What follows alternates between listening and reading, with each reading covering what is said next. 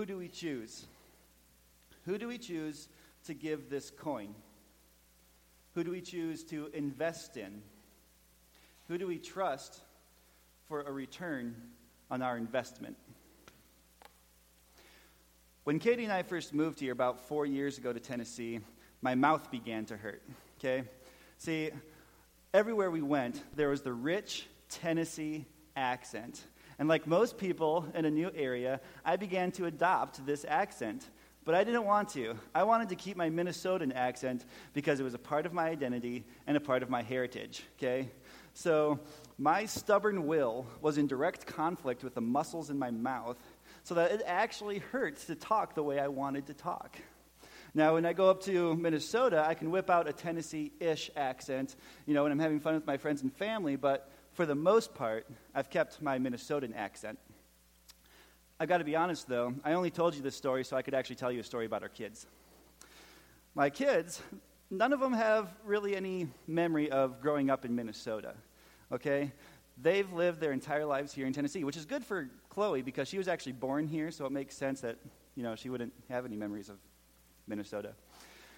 But they're developing a Tennessee accent, and they're seeing it as normal. Their entire lives, they're going to have this Tennessee accent. So when they get older, when I want to hold on to my Minnesotan accent because it's part of my identity, it's part of my heritage, they're going to want to hold on to a Tennessee accent because it's going to be part of their identity and a part of their heritage. So when I say a word like hotel, they will say hotel. Just put a little drawl on the end there. It's made me wonder, when I grow up, when I'm already grown up, when they grow up, most of you are like, yeah, he still needs to grow up. It's made me wonder, when they grow up, if people are going to wonder if I'm actually their dad, because we're going to have different accents. They're going to be like, who's this strange guy with these kids? But again, I've had ulterior motives. I only told you that story so I could actually talk to you about Indiana Jones and the Last Crusade. See, in Indiana Jones and the Last Crusade, Sean Connery plays Harrison Ford's dad. Now, this always blew my mind, okay? Because Sean Connery is Scottish. Shout out to Sylvia. And Harrison Ford is American. How could these two people play father and son? They have different accents. It always blew my mind. It wasn't until these last few years with my kids that I finally figured out how this was okay. And so I guess I could forgive the directors, the casting directors, the actors, and everyone involved in that script for this blatant oversight. Okay, so I only told you that story so I could tell you another story. This story is about Indiana Jones and the Last Crusade. This is the last part of the plot in that story. Here, Harrison Ford, who is Indiana Jones, gets all the way to the end. He has passed a bunch of tests, and he gets to a room where there are hundreds of cups, and he must choose the correct cup that is the Holy Grail. Okay, now the Holy Grail is the legend that the cup that Jesus drank out of when he was on the cross holds some special healing resurrection powers, okay? So Indiana Jones has made it all the way through these tests, made it to this room, a bunch of cups there, and he has to choose the correct cup. Now, these cups, they basically, what's the word? They appeal. There we go. They appeal to different parts of a person's personality. There's gold cups, there's silver cups, there's jeweled cups, all saying wealth, power, majesty, all right? Befitting for a king, right? But he must choose the correct one, because if he doesn't, it means instant, gruesome, 80s-style claymation death, okay? So it's a pretty serious choice. And not only does he have to choose the cup, he can't just sit there and go, I choose that one. No, he has to invest time, effort, and energy to grab that cup, fill it with water, and drink it, hoping that his investment paid off. But, and I assure you for the last time, I told you that story with another one in mind. The choice between Jesus and Barabbas. And that's the same choice that we have today. We've already read the scripture earlier in the service, so I'm going to just talk about the people that are in this passage of scripture. First, we have Jesus, and I can tell you so many things about Jesus, of course, that I'm not going to. There's only two things that I'm going to highlight with Jesus right now, okay? First is that he's innocent. All four Gospels, everything in the Bible has moved to show us that Jesus is completely innocent in every respect, okay? He is innocent. We don't question this whatsoever in this passage. The other thing I want to highlight is that throughout his entire ministry, he says that his kingdom is not of this world. Okay, this is very important to understand. Jesus, throughout his entire ministry, says, God's kingdom, my kingdom, is not of this world. Okay, he's not going to bring in a physical kingdom. And when an opportunity came for him to bring in a physical kingdom and kill a bunch of Roman guards and Jewish guards in the process in the Garden of Gethsemane, he went quietly. So Jesus is on stage, and he's not giving the people what they want. Then we have Barabbas. I always thought it was interesting that Pilate tried to prove Jesus' innocence, but Barabbas, his innocence was never in question. All four Gospels tell us that he's a murderer, he's an insurrectionist, he's a criminal, the worst of the worst, scum of the earth. And it's very important to zero in on insurrectionist, okay, because insurrectionist meant that he took part in a revolt against the Roman government. See, every time I thought about Barabbas, I just thought he was the worst guy. He murdered. He was a criminal. He took the place of Jesus, for crying out loud. But he was an insurrectionist. And so the Jewish people wouldn't have seen him like I see him. See, the Jewish people see him on stage as someone who actually fought against the Roman government, actually fought for them and was captured. Why he wasn't killed right away is anyone's guess, but he fought for what the people wanted. So they wouldn't have seen him as a criminal. They would have seen him as a hero. So we have Jesus on stage not giving them what they wanted. And we had Barabbas on stage who proved that he would do what they wanted. Then we have Pilate. This guy is... I like to talk in different languages sometimes. Then we have Pilate. This guy is hard to understand. See, he ruled his province with an iron fist.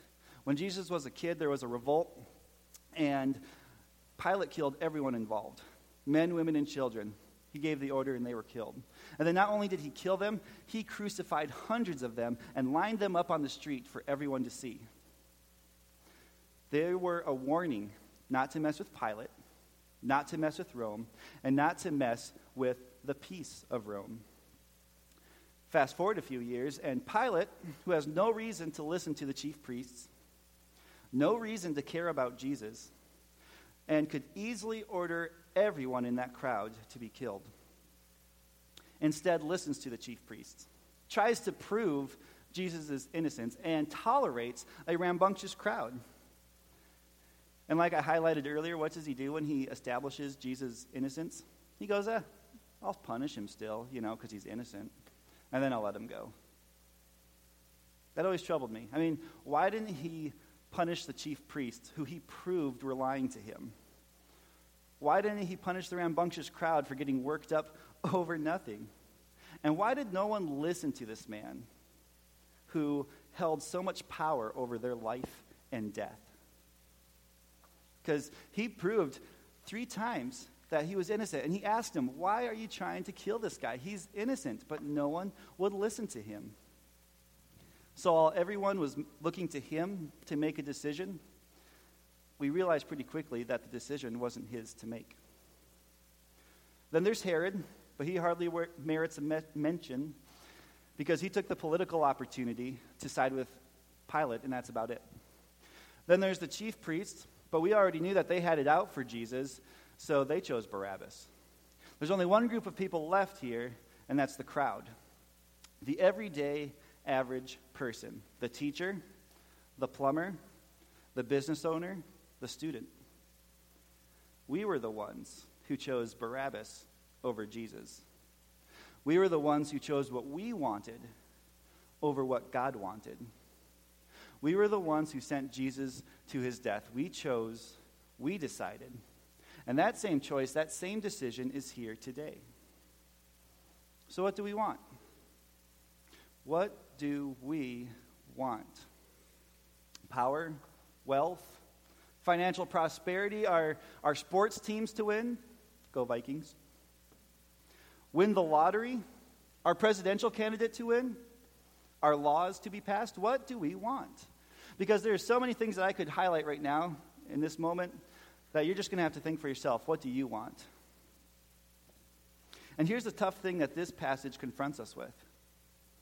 We may think that what we want is what God wants, but that's not always the case. Now, don't get me wrong, sometimes it is, but a lot of the time, if we're going to be honest, we like to force our beliefs onto God and then say that we really got those beliefs from God.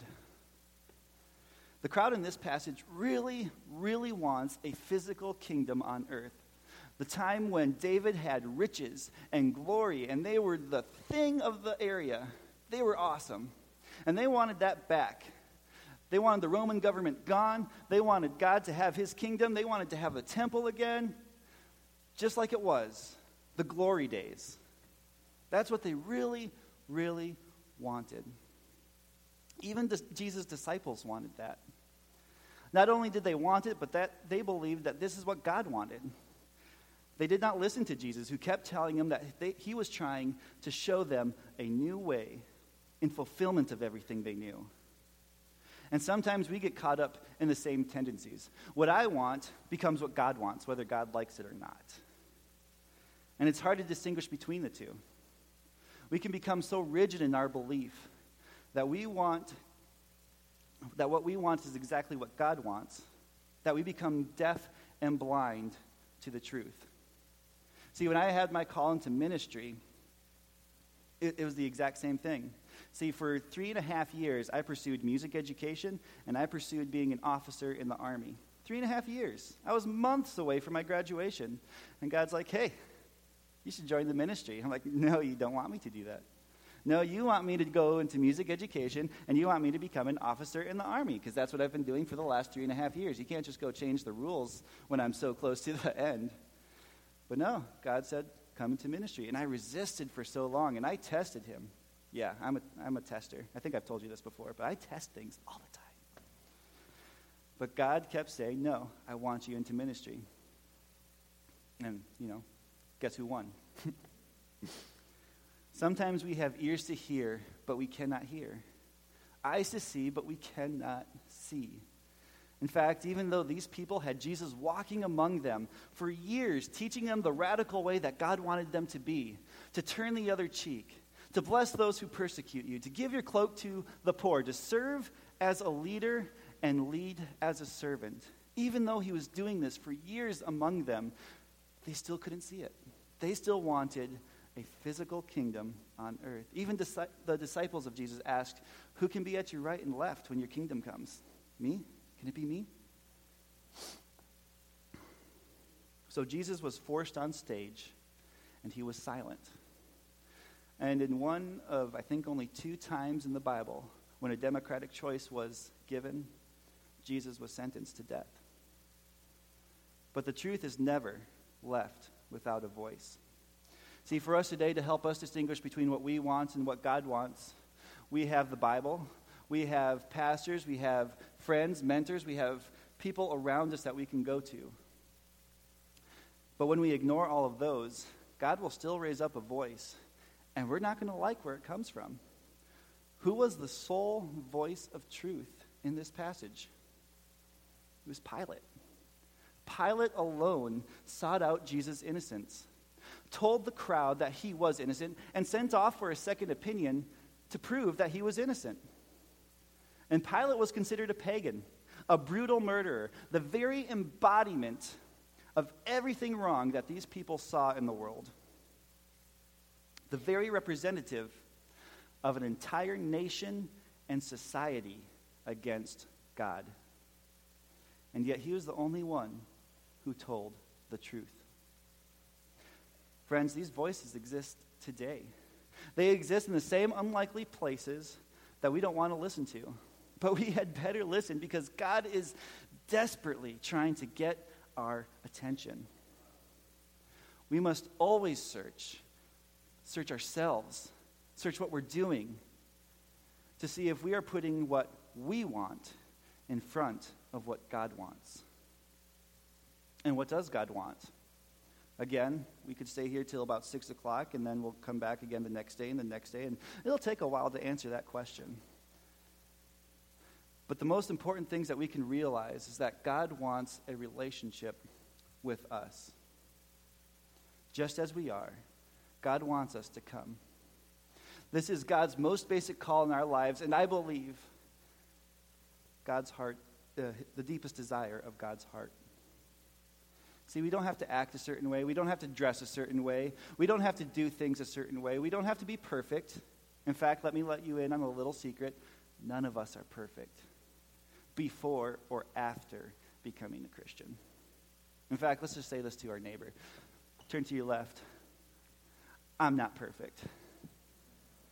Turn to your other left. I'm not perfect.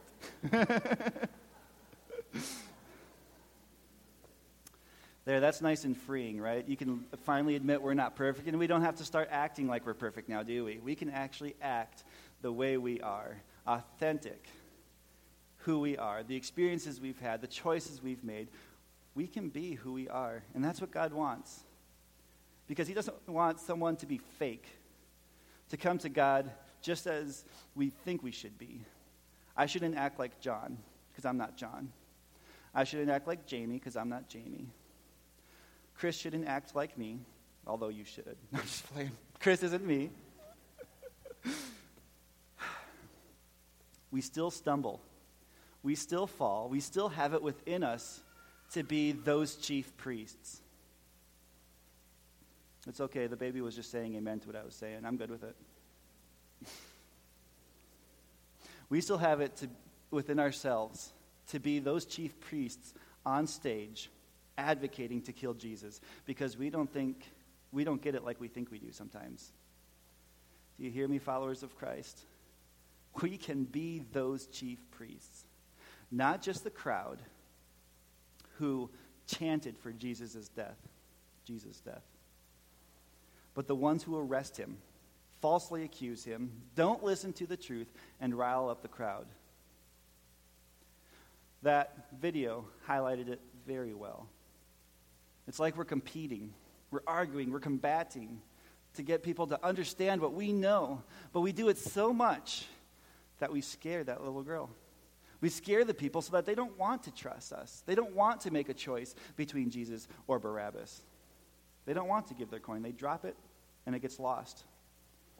And if I would have let that video kept playing, that little girl actually demands money from the two people. And don't we see that in our society today? That sometimes we can get so combative and argumentative that not only are people turned away from the truth, but now they demand something in return. They demand a right back, a privilege.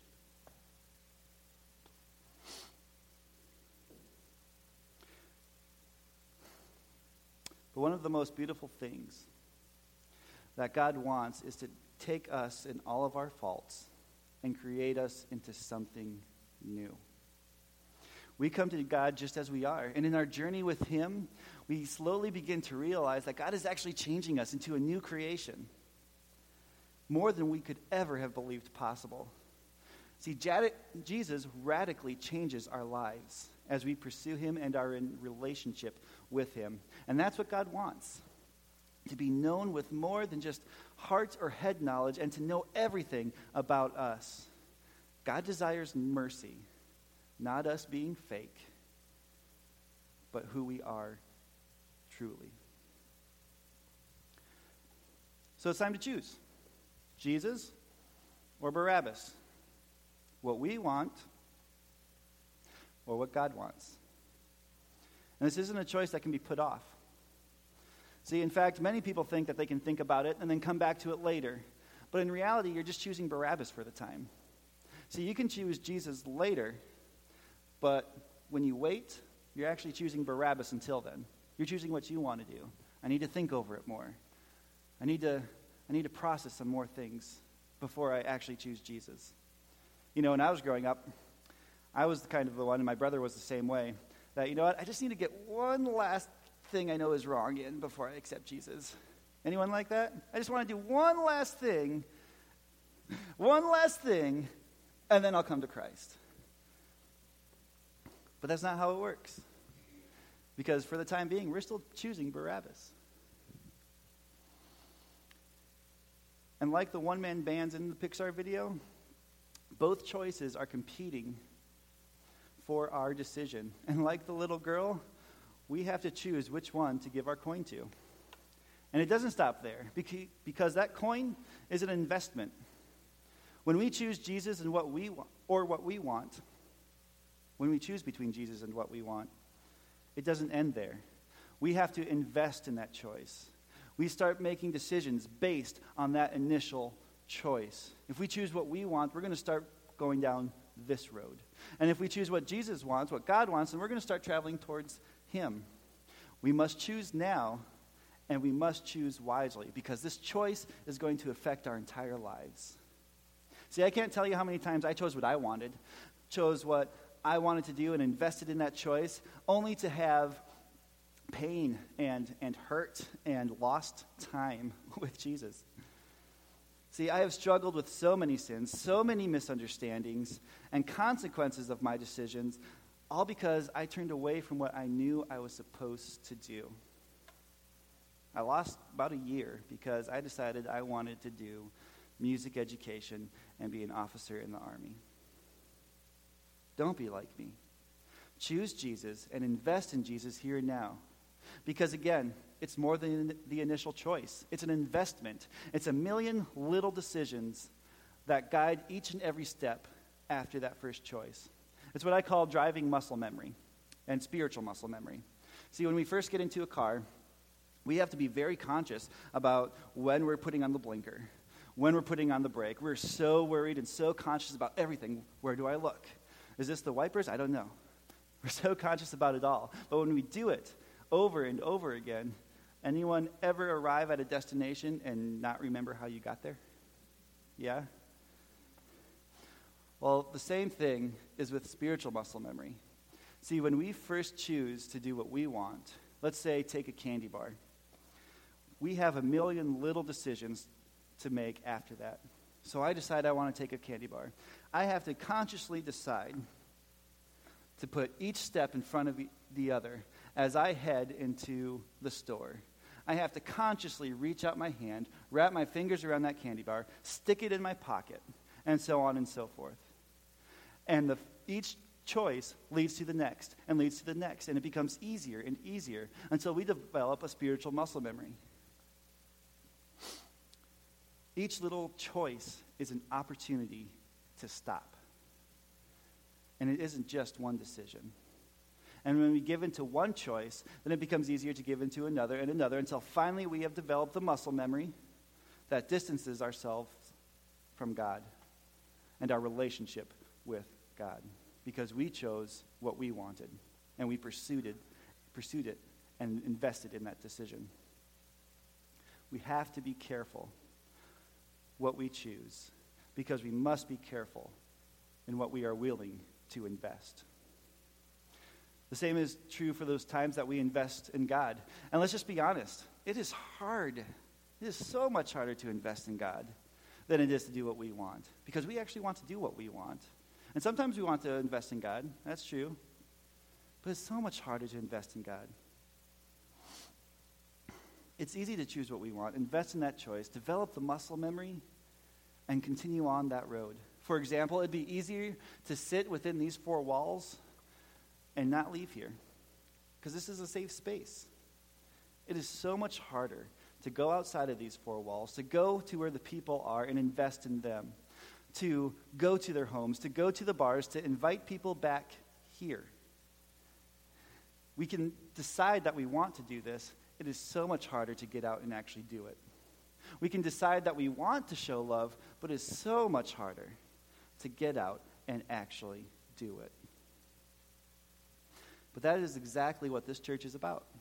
This is a safe space for any and everyone to come, just as they are. And let's just put the nail on the head. People are not going to act the way that we want them to act. Chris, you're not going to act like I want you to act. But that's good. That's a beautiful thing, because God created him differently than God created me. Not everyone's going to act like me, and I'm not going to act like anyone else wants me to. So I'm probably, offending about 40 people right now. Thanks, Chris. But that's going to happen. And you know what? If there's one thing that I've had to learn this last year, and yeah, I've had to learn this for some reason, kids will be kids. They're going to be rambunctious, they're going to be rowdy, and that's okay. I thought I knew that, but no, I had to learn it. We're always learning. And you know what? Teens will be teens. Sometimes they might make a mistake and break something. That's okay. We'll hide it. We're good. And adults, well, we'll try to be adults sometimes. And you know what? Non-Christians, people who are not a Christian, they're not going to act like they're a Christian. That's something that's really hard to understand right now. People who are not a Christian aren't going to act like they're a Christian. And Christians, guess what? We're going to act like we're not a Christian sometimes too. It's because we're all in process. We're all making all of those little mini choices that we're investing in our decisions. Because make no mistake about it, when we choose Barabbas over Jesus, we kill Jesus every time. Listen to me here. God wants a relationship with us and is developing a relationship with us through Jesus. But when we choose what we want and we invest in that choice, we are hurting our relationship with God and God's relationship with the world. We're hurting God's relationship with the world. See, the chief priests did a very good job of pushing Jesus and the crowd apart. And thus, when we choose what we want over what God wants, we can cut off our relationship with God. And it's not God who's pushing us away. It is us who are pushing God away. Thank God Almighty for Jesus. Man. I mean, you see, when the crowd had 3 chances to understand that Jesus was innocent and stop yelling for his death, they decided to yell even louder that Jesus be crucified. And how did Jesus respond? With grace, mercy, and love. And when the chief priests, the people who are supposed to know better, listen up, followers of Christ, the chief priests who were supposed to know better, they were in the scripture, they should have known. But when they advocated for Jesus to be killed and succeeded, how did Jesus respond? With grace, mercy, and love. And when Pilate, the pagan, brutal murderer who was the very embodiment of everything wrong and the very embodiment of a society against God, when he advocated for Jesus' innocence but still ordered his death, how did Jesus respond? With grace, mercy, and love. There is nothing in this world that is more important than these 3 things. And so, it's time to choose. Jesus or Barabbas. What we want or what God wants. It is time to listen to Pilate. It's time to choose. Let's pray. Lord, we come before you now in the midst of a decision. The choice we have now is the same choice that the people had to make 2,000 years ago. To choose you or to choose what we want.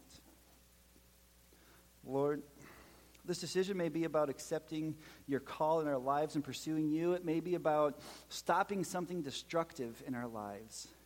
It may be about being more gracious when people make mistakes or make wrong choices.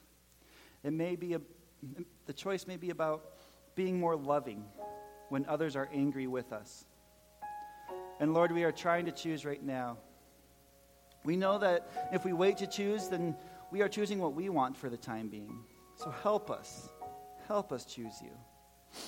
And we thank you for your grace and mercy. Lord, we thank you that we can know that if we don't choose you now, you'll never stop calling. You will never stop pursuing us and never stop wanting a relationship with us. But God, we also acknowledge that we're not guaranteed tomorrow. We're not guaranteed 4 hours from now. We're not even guaranteed to make it to the end of this prayer. Lord, take away any reason that may be between us and you. Be with us as we stumble, and help us to encourage one another as we work to invest in you. Lord, work in the hearts and minds of everyone here. Help us choose you. And in Jesus' name we pray. Amen. So it's time to decide, and it's time to invest in that decision. The altar is open for anyone who wants to come forth and talk about that decision, ask questions. This time is for you. So as we decide and as we choose, won't we stand and sing with us?